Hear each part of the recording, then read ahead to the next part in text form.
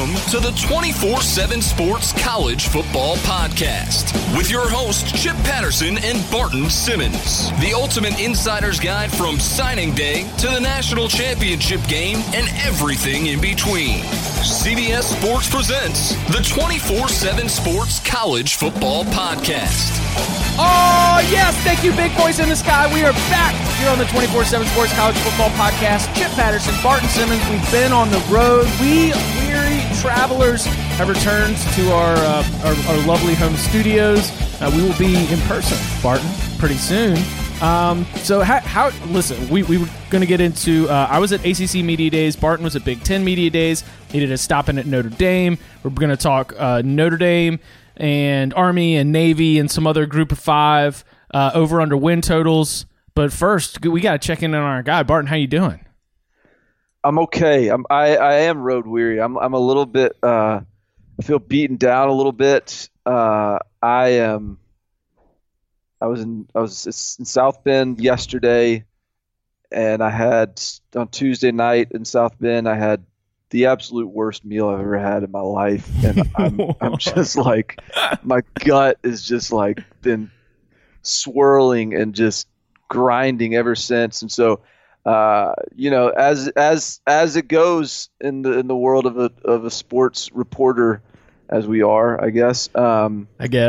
Sometimes you get some bad meals, and my wife's been feeding me all kinds of vitamins and pills ever since I've been home to try to get me back in check. But I'm grinding through it, man. I'm here. I'm ready to get after it. I'm ready to see you again, Chip. We haven't talked in a while. Got a lot to dig into. It's like the reverse Andy Staples. Andy Staples comes back bragging about all the awesome meals he has on campuses. Barton tells you what jacked his stomach up. I need to. If there's any like Notre Dame fans out there that want to give me the spots that I need to hit next time I'm in South Bend, please, by all means, because this was not that was not as amazing as Notre Dame was. The food situation did not impress me. Okay. So I need some tips for next time. Okay, so let's rewind to I was at the ACC football kickoff. That was the end of last week. We're sitting here recording Thursday morning, so about a week ago.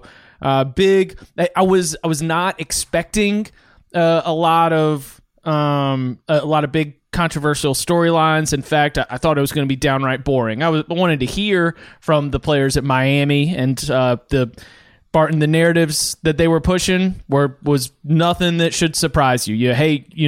We got a taste of success. We need to focus on finishing, coming from players who lost their last 3 games in the last regular season game against Pittsburgh, the ACC championship game, and the bowl game against Wisconsin. We need to focus on finishing. Mark Richt is talking about, we're working on our depth so we can trust our 2s and 3s so we can stay fresher.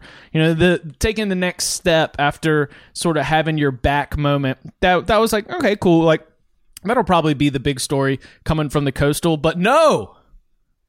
Larry Fedora, Lawrence Fedora, came crashing in with an agenda.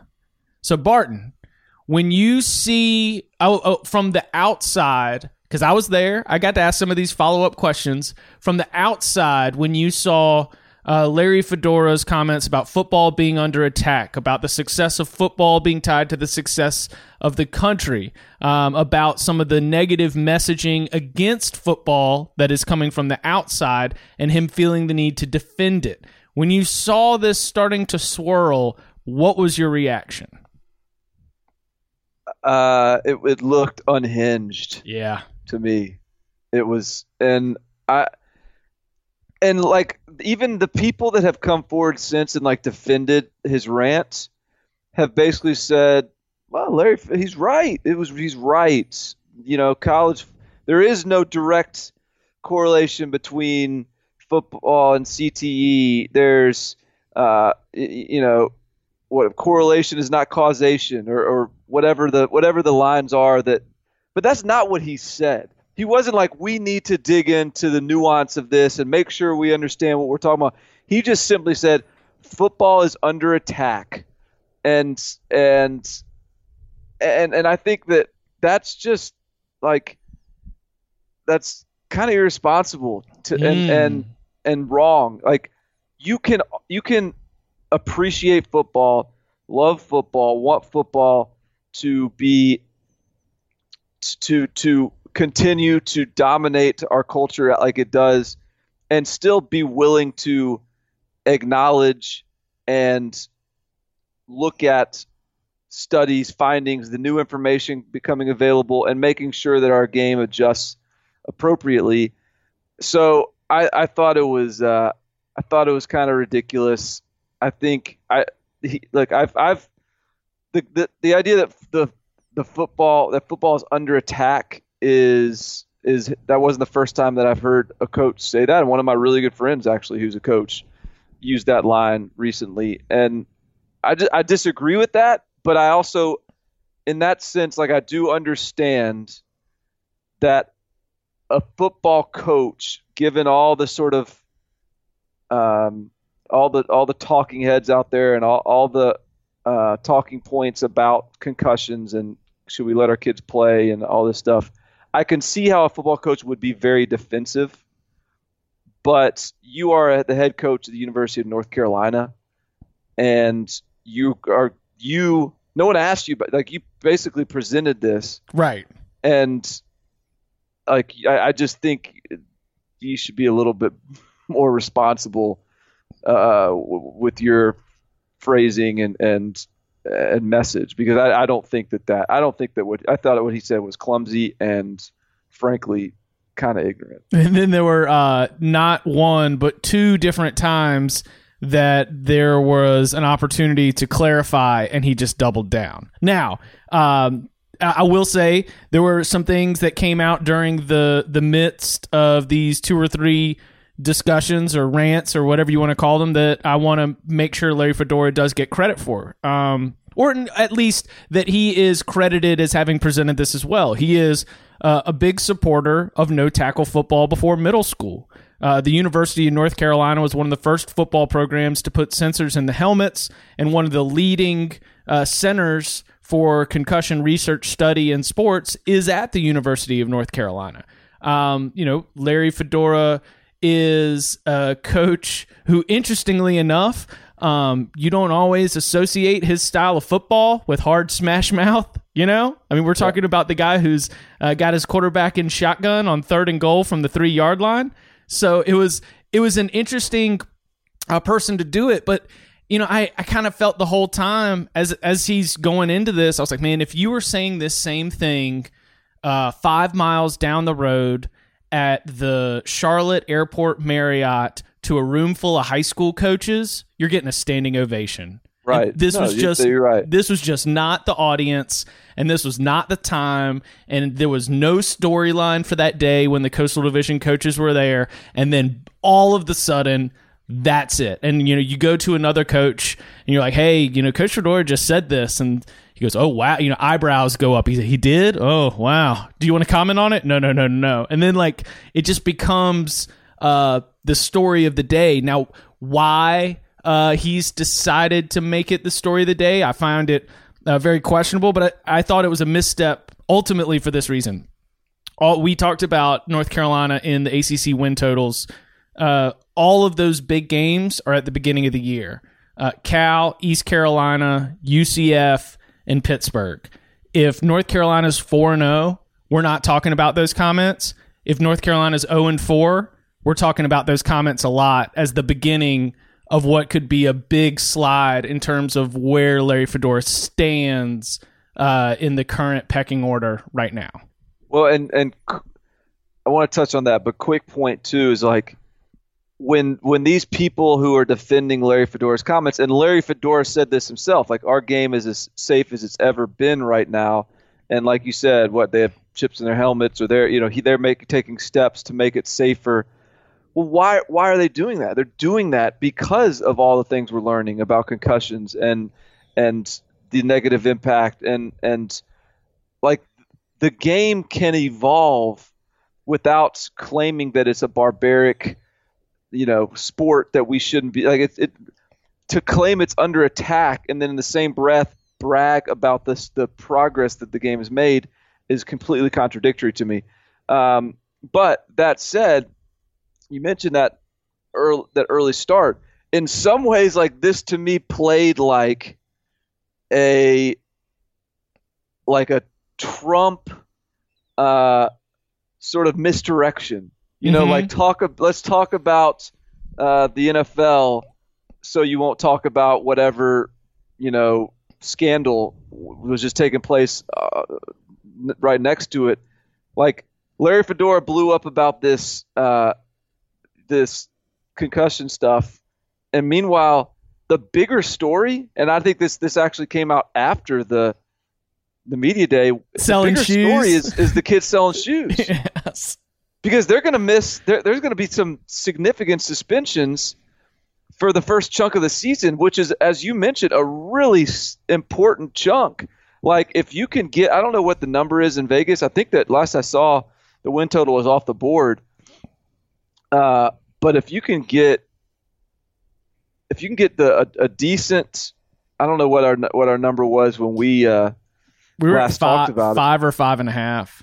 I mean, if you can get that number, take under, like go hard on the under, because I think at this point they're going to be I think they're going to be 1-3. That's my expectation in that first stretch, which means 1-4. You know, once you get to Miami, that's as you mentioned, like with this backdrop, just sort of this kind of borderline sort of crazy rant. Like that's not a great start. Yeah, and that's the other thing is like I wanted to present it both sides. If North Carolina goes 4-0, I don't think we're talking about the comments. If North Carolina starts 1-4, then it very much becomes like the starting point for this. And I think my expectation, if I was to put my money down, it's a lot more on 1-4 than it is on 4-0. That is absolutely sure. But I don't know. I mean, you being a college football player yourself, I wanted to get your thoughts on that. It was, you know who had the perfect response? This won't shock you at all. Dave Clawson. Dave Clawson said, every single year I anticipate receiving new information that we can consider and then endorse changes and evolutions to our game. Yes. He said we reevaluate it every single year based on the new information that's available. Yeah, that's all you got to do. Acknowledge that new information is becoming available, and that we will continue. You don't have to say we're scrapping everything. You don't have to say football causes brain damage. You know, you don't have to go that far. Just acknowledge we are learning. And he didn't. That wasn't what he didn't clarify that we just need to look at this with nuance. He just straight up said football's under attack. So anyways, we can move on. All right. So you were at Big Ten. You got to see your, just big fan of Scott Frost here on the podcast. What was Coach Frost saying in person? Same kind of stuff. So I'm big on, I'm going to give you my rankings of the coach. So I actually got to have sit downs we caught 10 of the 14.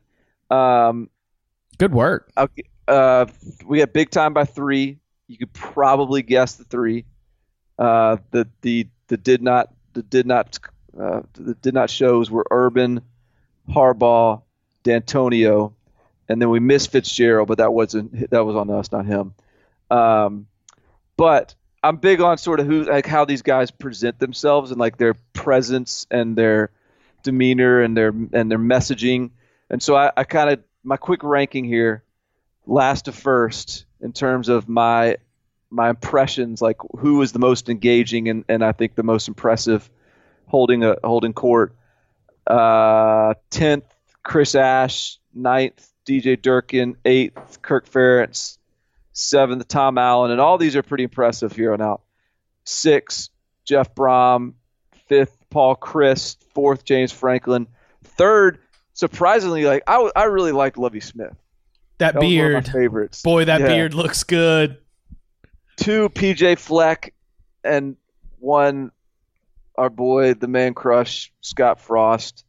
Frost he just continues to. I mean, it's the same thing. It's regurgitation of the same message that he presented at his opening presser. Look, they're going to get tougher, but they're also going to run an offense that is really effective. I'll say that the difference here is like there was a kind of a quiet confidence, and not even like it was a subtle but clear confidence in what he's going to be able to build at Nebraska.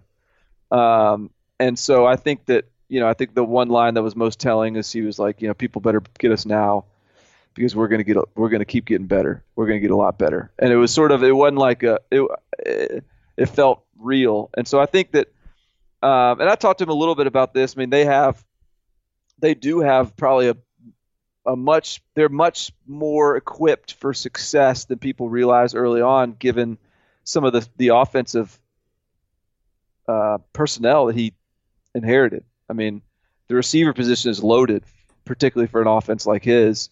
They've got quarterback options. The offensive line is good. They've got some guys at running back, including a JUCO transfer, that can help them. So I'm pretty optimistic that this is at the very least a bowl team, 7-5-ish. If they get up to 8-4, I would not be surprised. Wow. Is Scott taller than you, or do you have an inch on him? We're about, I don't know. I may have a little edge on him, but we're about the same height. Yeah.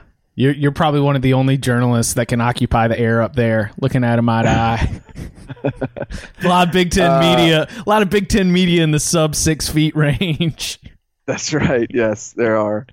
The other one though is so the two other like kind of interesting, like Urban Meyer. It was bad timing because he had to fire Zach Smith the day before, the receivers coach, because of domestic violence issues, but he did not handle that well. It was a bad look. He questioned whether an incident even took place. He acknowledged at one point that this becoming public did play an impact or play a role in the firing taking place now. I mean, obviously it did, but it's it's not a great look to acknowledge like that he may still be here if not for the information going public. Me and Shelley tried to play counselors as this. Yeah.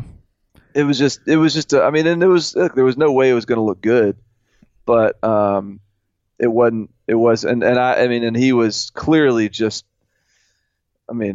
trying to get in and out. But I think that, Ohio State has got a lot of, it would have been a lot of stuff to talk to him about just in terms of how the offense is going to look different. And it's in some ways, it's a little bit disappointing that we had to kind of get sidetracked by that stuff from a presser standpoint, because I would have been curious to kind of get a little into his thoughts on some of the more football side of things for him.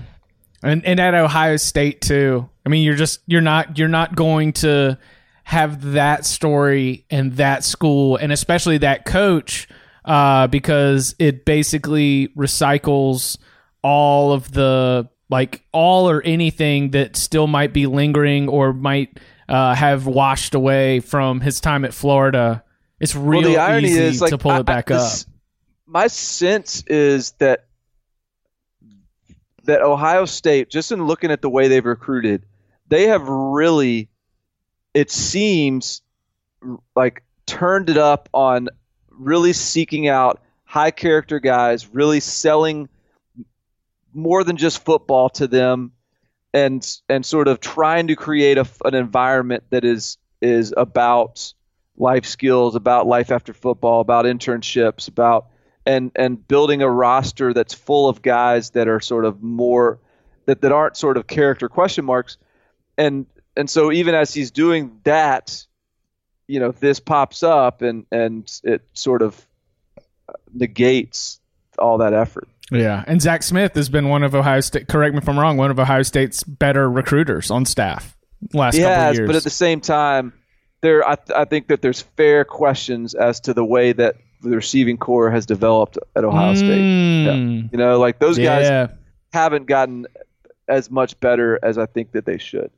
Ultimately, Michael Thomas is probably the best that's come out. in the last 4 years? Yeah. I feel like maybe we missed. I mean, there's like if you guys get drafted, but it's just like. Well, yeah, I'm saying like they get drafted as prospects. They get drafted. Michael Thomas is the only one of that crew that I can say for sure. I feel like has made the transition to the next level. Right. All right. So then you went on to Notre Dame. Got to spend some time with the Irish. I wanted to do the Notre Dame win totals from South Bend just to let like the air waft over me and kind of sort of get me in the right state of mind to win some money. But I think I still think I've got a little bit of the Newt Rockne dust on me following the trip. So I feel pretty good about my chances making some money on Notre Dame. All right. Well, we only have but so many win totals left. How sad is that? I guess it's going to be about time for a Camp Buzz. All right, so you want to jingle this up? Let's do it. As much as I think it's the under is a safe play, like I can't even count them up. Count them up. How many games are going to win this fall? I can't fathom 8 wins. How many games are going to win this fall? I just can't. I don't see it. It's not on there. It's not the schedule I'm looking at. Unless there's another schedule somewhere. The Notre Dame Fighting Irish win total that we're using right here from the Westgate Superbook set at 9.5. Ooh, that's a good number. I mean, that's what it is. They're gonna. I mean, that's a good number. So I think it starts with Michigan. Notre Dame Michigan opener, so much fun. The winner of this comes out of it feeling like they got a signature win that could take them to the college football playoff. The loser potentially in panic mode right off the bat. So who are you giving that game to? I'm giving it to Michigan right now. Me too.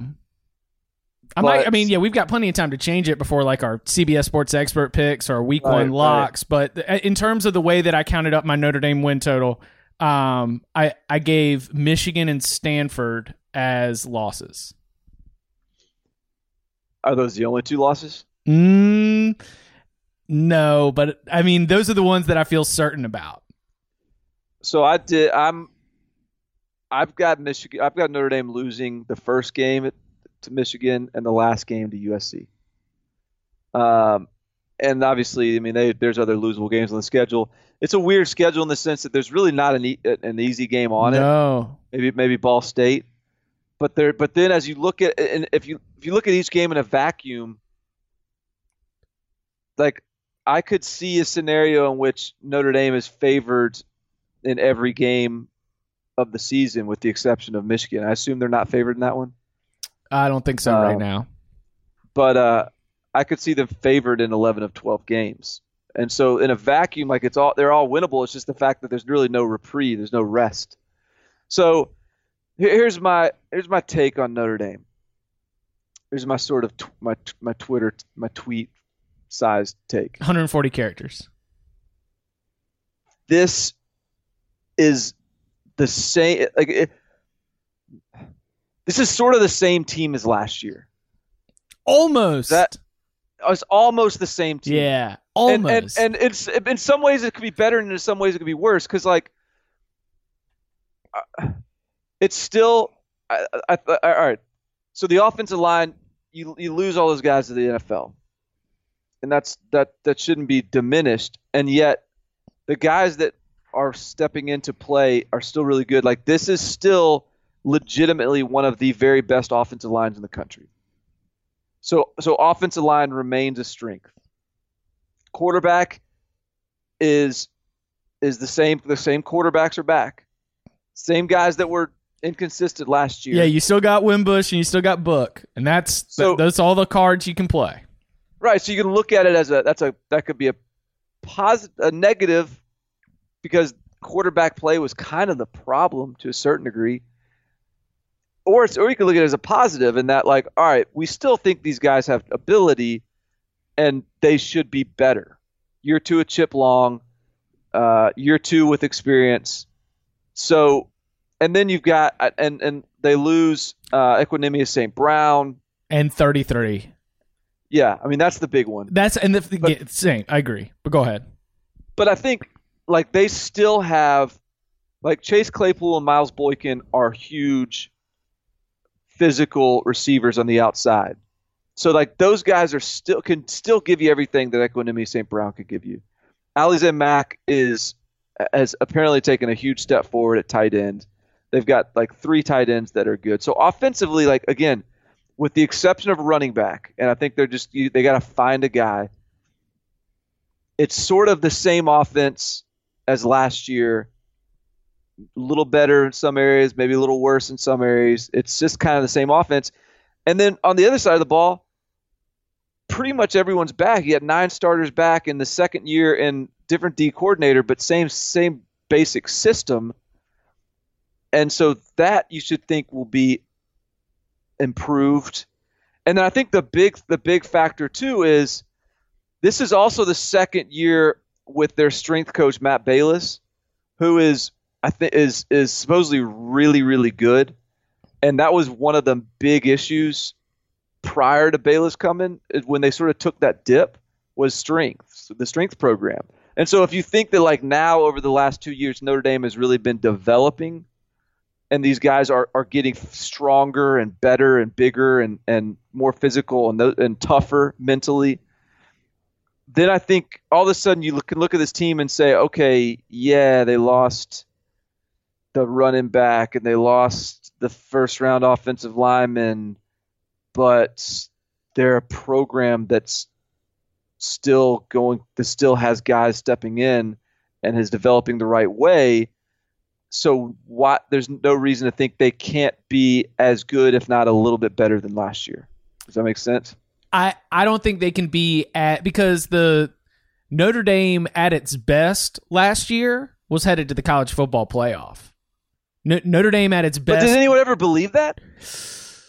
I think that there was a point in the middle of last season, and I had to go back week to week to kind of really reflect on it, because they finished 10-3, which seems right for the way that, they performed as a whole. But there were times where Notre Dame at its best, and again, because you mentioned the inconsistencies, I think the inconsistencies go throughout their performances. I mean, this was, I think, right before they got smoked 41-8 at Miami. Like, you were looking at Notre Dame, you're like, wow, they go into Miami, they win that game, and you were starting to string together a path where Notre Dame was looking like they could make it to the college football playoff. And, I think a lot of that, I think that recapturing that level is going to be very hard, but I think another 10-win season isn't crazy. Now, at 9.5, I'm going under. I think 9-3 is the record. Michigan, Stanford, and/or just a road loss somewhere. We talk about the inconsistencies along the way. I mean, you all of a sudden slip up against one of your ACC opponents, lose to USC. I think they get Florida State. That was one that I remember when I was doing Florida State's win total. I've got Notre Dame over Florida State, but I don't think that there is. I think that the defense is the strength of the team, and that is going to make every game close. And while last year changed the narrative of Notre Dame losing close games, which might go back to your strength and conditioning note, it's a very good one. Last year was finally the end of Brian Kelly's Notre Dame teams always blowing it in these close games. I think every single game is close because of the defense. But if we're splitting hairs, I'm just leaning a little bit more towards the Michigans, the Stanfords, the USCs, and the potential that Notre Dame slips up somewhere. 10-2 is not crazy at all. I do think 9-3 is more likely. It's not a enticing line to play. It's not one that I want to go run to the window to bet. But I lean 10-2 because I actually think that they could beat Michigan week 1. Like, I've got Michigan winning right now, but I could change my mind, and I think it's very easy to talk yourself into Notre Dame winning that game at home, particularly. But if you just go through the schedule, then all right, you got Ball State and Vanderbilt, which you would expect to be wins. Right. You got at Wake Forest, which is, that's not, you can't just blow that game off, but that should be a win. That's a win. Then you got Stanford, and that's a home game. That should be a good matchup, a competitive game. That's winnable. At Virginia Tech. Virginia Tech is all of a sudden like losing all kinds of guys left and right to injuries and to academics, and this feels like a step back year for Virginia Tech. So I think they win Pitt. I think they beat Navy. So like the way I look at this, like at first glance, I'm like, oh man, this schedule is this is a tough schedule. But then when you look at it on a game by game basis, I expect them to beat Northwestern, and then you get so basically to me it's Michigan, it's Stanford, it's Florida State, and USC, and 3 of those 4 games are at home, and they beat USC 49-14 last year. So I guess if you really look at Notre Dame as a top tier team, even if you're not saying like they're a playoff team, but if you look at them as a top their talent 12 team in college football, their talent says that they should be They should be a top 10, top 12 team. Yes. Yeah. If you look at them in that framework, then to me it's a pretty manageable stretch. And I mean, obviously, all this is either squashed or I'm even further convinced that they're going to, if Brandon Wimbush is really good, then obviously that changes the whole narrative. Like if he comes in and he's improved and he's developed as a passer, then all bets are off. They could win every game. But that's not part of my calculus. That's not part of my calculus either. No. I don't mean to laugh at the young man. It's not a step I'm willing to take on Brandon Wimbush. I mean, because like I imagine like the Navy game. What if Notre Dame just like can't get a first down, and then all of a sudden their defense gets worn out, and Navy's just able to hold the ball? Yeah, they could. I mean, that could happen. But like I said, any of these games are losable. How long has Drew Tranquil been in college football? 7 years? 8 years? Yeah, he's been there a minute. I mean, that's like they got Jerry Tillery. Jerry Tillery's another one. I love that dude. Jerry Tillery, Drew Tranquil, Tavon Coney, all really like could have been gone. Yeah. And they all came back, and so I think that's pretty. I think that's important. They got a lot of leadership on that defense, so it's a team like that I like a lot more than I thought I would once I dug into them a little bit. All right, so I'm going under 9.5. Barton going over. Now we're going to take it to Army, and this is I don't know how long it's been since Army has had a higher win total than Navy in Las Vegas to start the year, but Army with half a win more. We'll start with the Knights, 7.5 wins. Army does play Oklahoma, but Barton, I'm looking at Army's schedule, and I think Army could win every game but Oklahoma. Not saying they will. I'm just saying that it has been a long time, and it's crazy for me to think that the distance that has been closed between Army and sort of, I guess, your average Power 5 program, it's impressive, and certainly Coach Monken deserves a lot of credit for that. But 7.5 wins for Army, I'm going over. Okay. I don't have a pick for Army. I haven't dug into Army. I've got some other group of 5 teams I like. I could see that, though. I mean, I agree that they could certainly win every – and I think Jeff Monken is the real deal. I mean, defensively, they bring back a lot.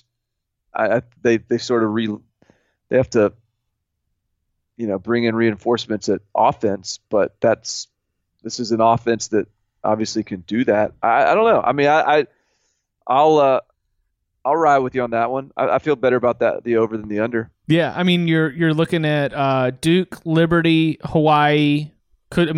I'm guessing that you go 2-1 there because I'm picking Duke at home. Buffalo is not an easy game, but winnable. San Jose State, that's a little bit of a trip, but Army should win that. Miami of Ohio should be a win. Eastern Michigan should be a win. I don't know what to make of Air Force this year, but I mean, yeah. All right. So, do you have a Navy pick?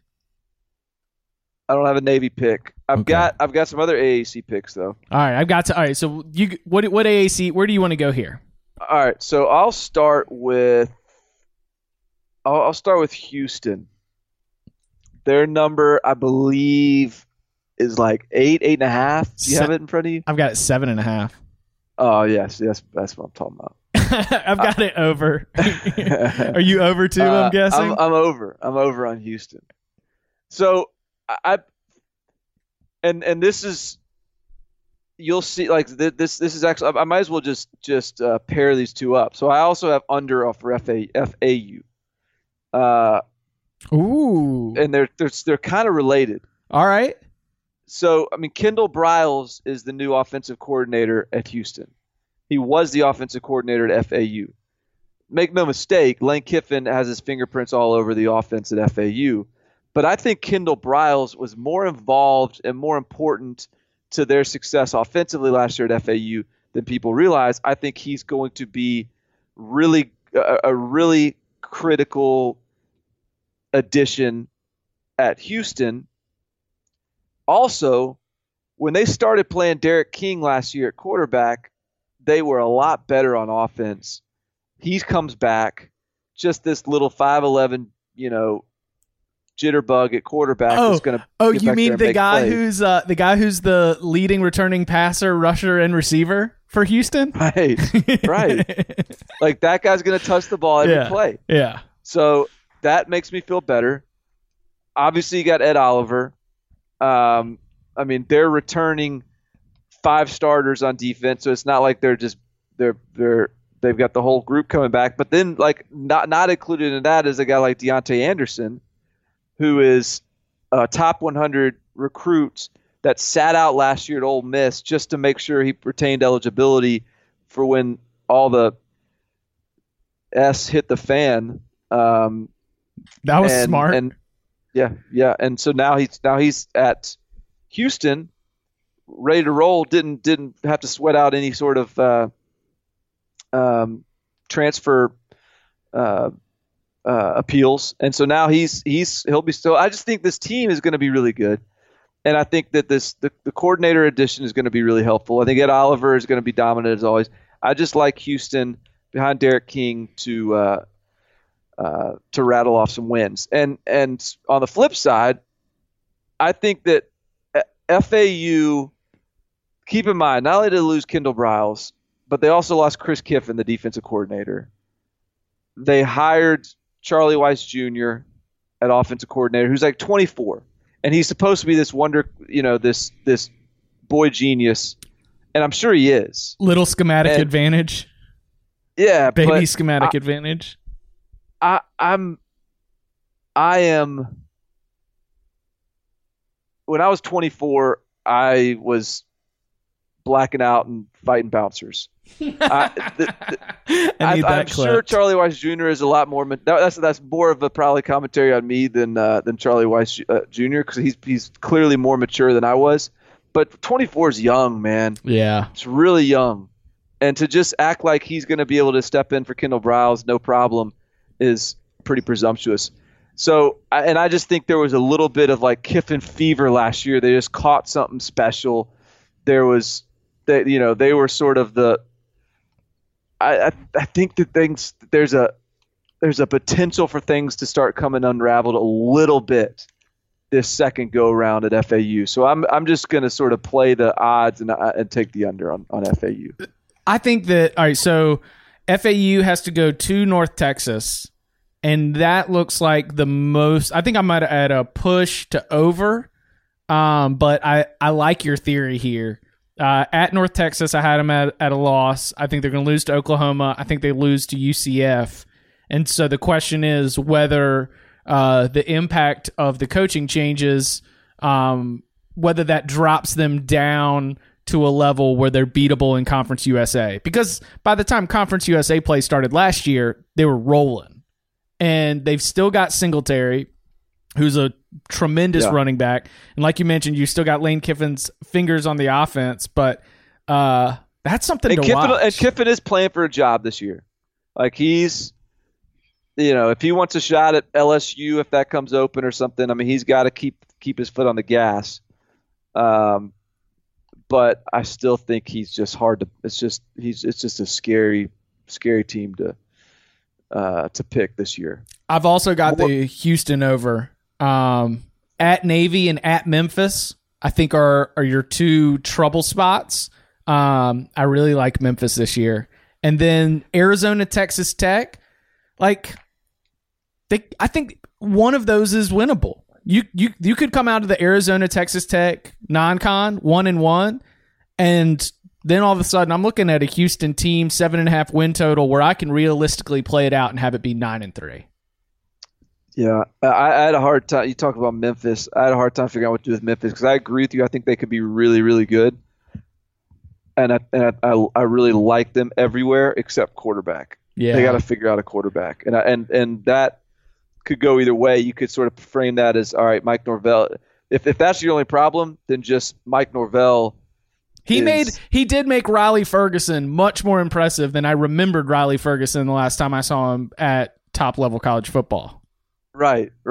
So like, can he just sort of create offense regardless of who's quarterback? I don't know. I don't think we've. Is it the old Arizona State guy, Brady White? Is that his name? Yeah, but he hadn't won the job yet, I don't think, and he's battling. It might be Brady White to start the year, maybe David Moore as the year progresses, but those are kind of the two that are battling. So that Memphis number's at 8.5. They get Houston and UCF at home. Houston at the end of the year. UCF. I kind of found myself. UCF's number was at 9. I kind of found myself going push to under for the Knights, even though I really, really like Mackenzie Milton. They got 2 ACC teams on the schedule, though they are Pittsburgh and North Carolina. But then you also have got FAU at Memphis, at South Florida, a team that when they played them last year, it was like 49-42.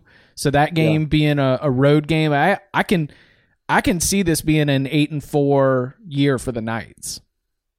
I could too. Yeah, I didn't play that. I didn't pick UCF, but I could see that. I got the number was. What'd you say the number was? 9? Yeah. Yeah, like I almost expected the number to be 10, and then I was going to go under, but with it at 9, it's just like, 9-3 maybe sounds right. So I stayed away. I do like under for USF though. Ooh, where are your losses? Do you have an Illinois loss on there? I mean, I'm not penciling that in. Yeah, but it wouldn't shock me if Illinois could mess around and make something like that happen. I just think Quentin Flowers did a lot for them. Like I think he masked a lot, and especially when you think about like how like there were times when like USF last year. I don't know if you remember this, but like I made a lot of money fade USF. Yeah. And because of you were sitting in the hospital and you had to watch us the worst South Florida game ever. That's right. Yes. And that was and so I don't know what happened to Charlie Strong after Louisville, but I don't really have the same faith in him that I once did. And so I don't know. I think that they lose they're replacing the quarterback. I mean, maybe Blake Barnett turns into everything we thought he would be. They're replacing running back. They got a pretty good receiving core, but they've got only 5 guys coming back on defense. I just think USF is not. They're just not the powerhouse that they were built to be last year, honestly. And I don't think that it's not going to carry over to them being some sort of powerhouse this year either. So I like under there, maybe 7-5 type of year. I'm looking at a USF number of 8.5. So under. Yeah. If you can still get it at 8.5, I will agree that does look tasty. Anything else from the AAC that you like?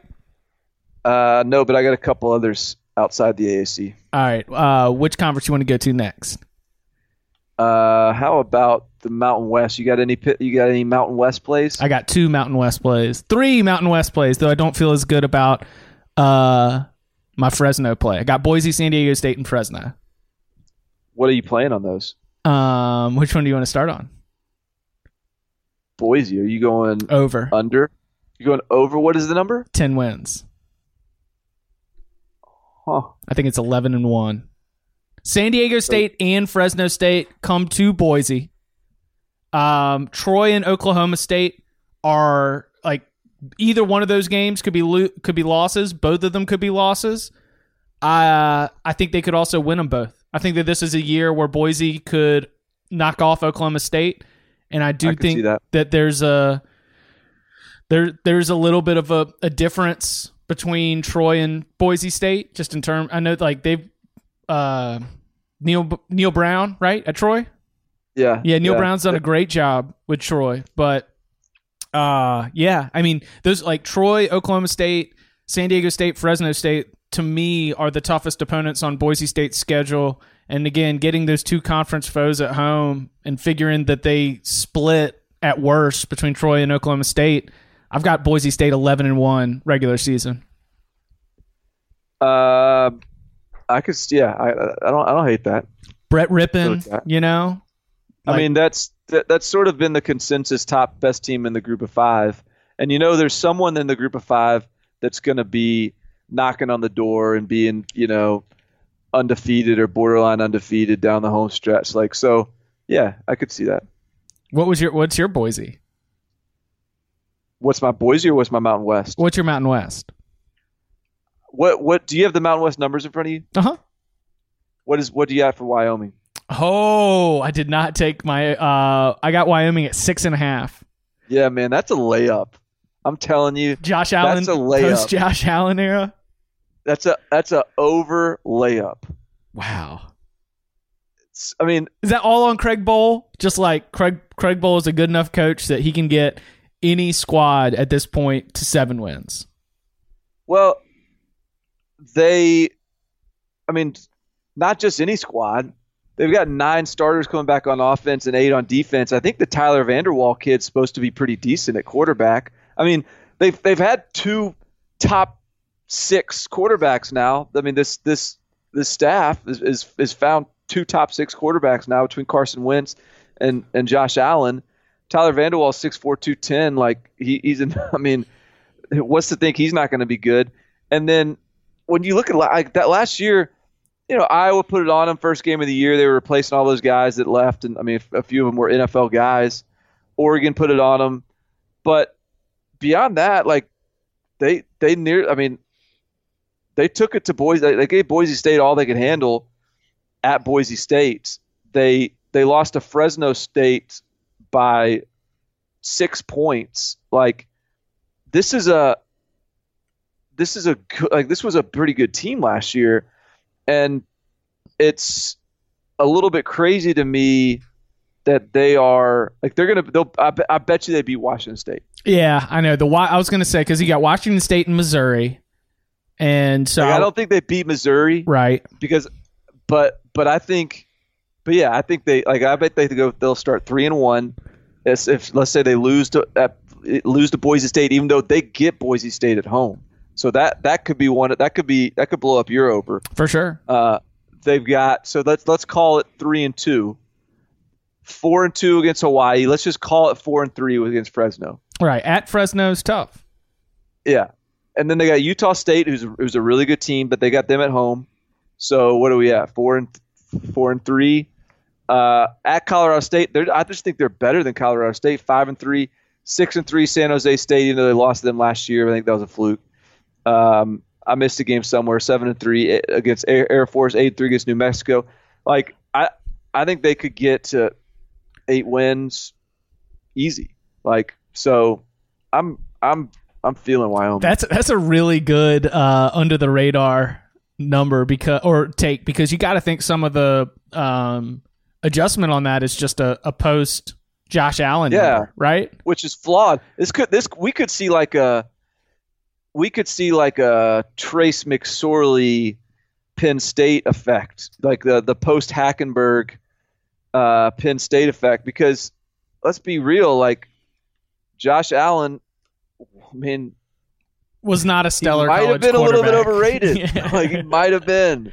Yeah. San Diego State is at 8.5. I'm going under there, but that is my losses being Stanford. I think Stanford gets San Diego State back for that terrible game last year. At Boise, at Fresno, and my swing game for San Diego State. If you are fading Arizona State all across the board, well, then maybe there's your over for San Diego State. But if you, like me, have sort of come around on Arizona State, I think that's a loss. And then if you include, any other slip up along the way, then you're down to 7-5. So I got San Diego State under 8.5, figuring that's about an 8-4 team, probably. Yeah, I'm just scared to play it under on Rocky Long. He's proven people wrong too many times. Yeah, I'll let you have that one. I'm just gonna stay far, far away. You got anything from the MAC that you like? Yeah, I think you got those numbers in front of you. Yeah. What you got on Buffalo? 6.5. Yeah, give me over Buffalo. Give me 7 or better. Like Buffalo, this was coming, man. Lance Leopold. Remember, this is a guy that won 6 national championships, 7 national championship games at a D3 program, Wisconsin Whitewater. Like, the guy knows how to build a program. I know it's different, but he knows how to manage a roster and build a program. And you look up at this Buffalo team, they got 8 starters back on offense. Tyree Jackson is like low-key one of the most productive returning quarterbacks in all of college football. Like they've got some really like pretty good playmakers coming back. And then again, you look at sort of the way their season went last year. I'm just looking at their schedule. Pretty good teams across the board. So Minnesota, they played at Minnesota. And I don't know if you remember that game because it was first week, and like remember like we're watching like every single game we could possibly get our hands on. Yeah. And that was one of them. And like Buffalo hung around and nearly beat Minnesota to like open the Fleck area. Army, which in retrospect was a really good team, they lost by 4. They beat FAU. They lost to Western Michigan in 7 overtimes. They lost to Northern Illinois by 1 point. Miami, Ohio is a pretty decent team. They lost to them by 10 points. Akron, they lost by 1. I mean, you don't ever lose to Akron, but whatever. And then they went on a 3-game win streak to close the year. So, if we're saying that they were close last year, and they went 6-6, but if we're saying that they were close last year, and they've got a big 6'7" quarterback that threw for almost 4,000 yards last year. Like, are we not saying Lance Leopold is going to help them take a step forward this year and win a few more of those close games? Well, Akron won the division and lost everybody. They had like 25 seniors that were all on that team and played a bunch. Akron's number is down to 4. Western Michigan's going to be taking a step back as we move further away from the PJ Fleck era. Like Buffalo's number is 6.5. God, Akron was good last year. Yeah. Akron had themselves a little moment last year. Yeah. Buffalo is the 4th team in the list, and it's not a big. Ohio is at the top at 8.5, Toledo at 8.5, Northern Illinois at 7, and then there's Buffalo at 6.5. Eastern Michigan and Miami of Ohio both at 6. Like, this is a upper or near the upper tier team in the MAC. Like, it is not crazy. Like, the win total seems to be set as much on the non-con as it is where they stand within the conference. Right. And and so schedule wise, like they got to go to Temple and to Rutgers. I mean, Rutgers better watch out. Army, and they play Miami on a Tuesday. No, surely that's Miami, Ohio, right? Yes, that is Miami of Ohio. That's a Max Tuesday. Miami, Florida does not play Tuesday night games against Max typically. So, and then Delaware State. So, yeah, like they probably which of those games is not winnable? Army. I think all of them are winnable. I think Army and Temple are the toughest, probably. Yes, yeah, but Buffalo could mess around and win one of those games. Khalil Hodges and his 154 tackles are back. Anthony Johnson and his 1,300 receiving yards are back. I think there's a lot to like here. I think there's value there. Buffalo, mark it down. Buff. Local establishment doesn't even have those numbers up yet. Yeah, we'll have to wait closer to the start of the season. I've got no max. My FAU for Conference USA. I said I like your under pick. That's very good. I was going push to over, but they might have another loss there in conference play that I'm not taking advantage of. In the Sun Belt, what do we think about Appalachian State? 8.5. I haven't studied Appalachian State, but 8.5 feels low. It does feel low. It's been a lot of turnover. You lose Taylor Lamb after he'd been playing there for a long time at quarterback. So we'll get to see what it looks like behind him. It's just like he was a 4-year starter, and he's like already going into the coaching ranks. I'm pretty sure he was a coach's kid. So little bit of a step back maybe, but even then, I mean, this is a team that's won a share of the conference title. I think either 2 out of the last 3 or all 3 of the last years. I was tempted to go under here, but I'm sticking with over. Is that you're on that? That's your play. That's my play. App State over at 8.5. I think they finished 9-3. So I have I got another CUSA play. All right, what you got? I kind of like FIU. Isn't that number at like 5.5? Yeah, it's at 5. So 5. All right. So let's go, Butch. So 4. A losing ticket is 4. And last year they finished 7-5 regular season. Mm-hmm. 1, 2, 3, 4, 5, 8. So they're 8-4 regular season. They finished 8-5. They finished 8-4 regular season. And I know this is a team that could take a step back. They lost a quarterback to the NFL. No, they didn't. Alex McGo. So here's the deal. James Morgan, who's a grad transfer from Bowling Green, is, I think, really good. And I think Bowling Green, it didn't work out there. But I think he steps in and is a really good quarterback for FIU. And while they lost some dudes on defense, they also recruited really well in the junior college ranks. So they'll have some guys coming in ready to start right out of the gate. I think if you're looking at FIU to go 4-8, I think that this is year only his second year under Butch Jones. But he's had a little bit of time to build things out. If they go 2-1 to start against Old Dominion, UMass, Indiana, okay, 3-2 with Arkansas Pine Bluff at Miami, and then you've got MTSU, Rice at Western Kentucky, Florida Atlantic. If you go even 2-2 there, then you're already at potential. You're already at 5. Then you just got to win one more. UTSA, Charlotte, Marshall. I just think that that's a very manageable task. So I like a good Butch Davis play. I'll take it. Yeah. All right. I'm trying to. There's let's see. I had a Temple under at BC, at Houston, at Navy, at UCF, South Florida.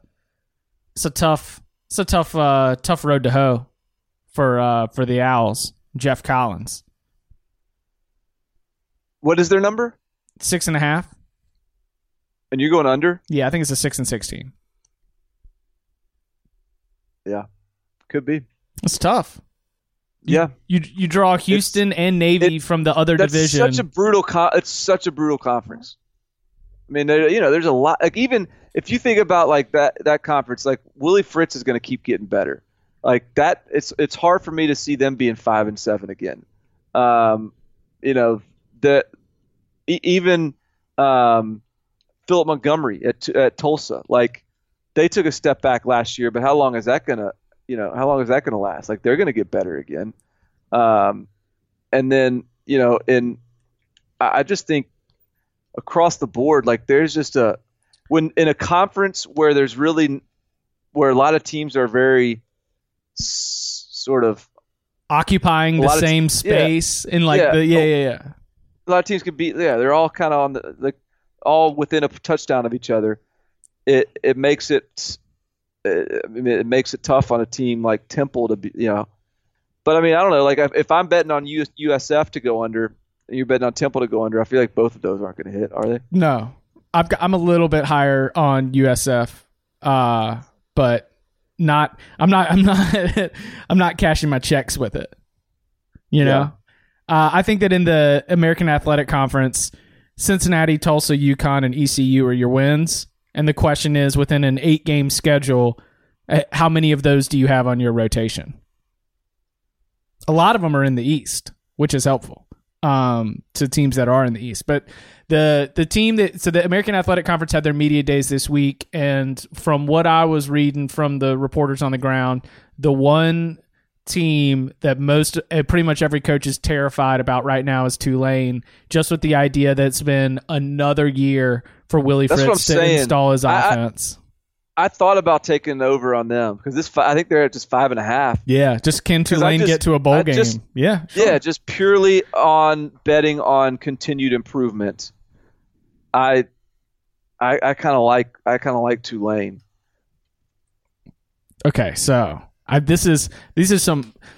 I felt like I was picking all the teams at the top. I think that you might have the eye on the real value. Wyoming, Buffalo, FIU, Tulane.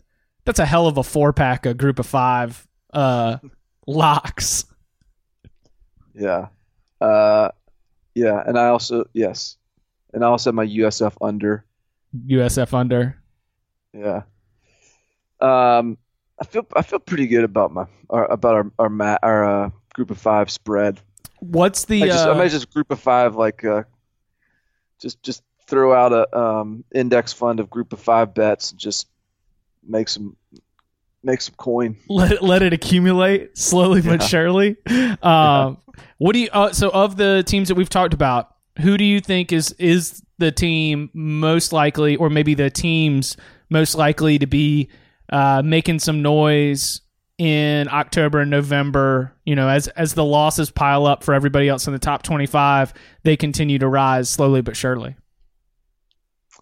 Obviously, I think you're right that Boise State has that potential. I could see Houston having that kind of potential, especially if you consider that they will have sort of this sex appeal with Ed Oliver, and I thought it was exciting, cool, whatever, to hear Major Applewhite saying that we're gonna put him on offense, we're gonna use him all over the field and basically try to showcase him and sort of try to win him the Heisman, it sounded like.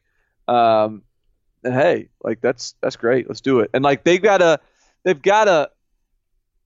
Arizona is a non-conference that gives them a little bit of punch, but it's still a very winnable game. So I could see them if they get off to and Texas Tech. So if they get off to like a 4-0 start, beating Arizona and Texas Tech, suddenly they're in, the top 25 probably. And hey, that was the one thing that kept UCF down last year is they had no Power 5 wins. If Houston's out here toting 2 Power 5 wins and an undefeated 8-0 record, they could be in the mix, man. Yeah. Only to lose at Memphis. Yeah. So who you got? Boise, I guess. Yeah, I think Boise beats Oklahoma State. Boise's the safest pick. Yeah. Boise's absolutely the safest pick. It's not going to be FAU though. That's my big takeaway. Yeah. I don't think so. I could be wrong. But Lane has proven people wrong before. He has. All right. When we get back together, you want to do just how many locks do you want to trot out there? What do you think's fair? 5 or 3 minimum, no maximum, like we do for the regular locks? Yeah, that works. Okay. 3 minimum, no max, and these should be. There is 129 money making opportunities.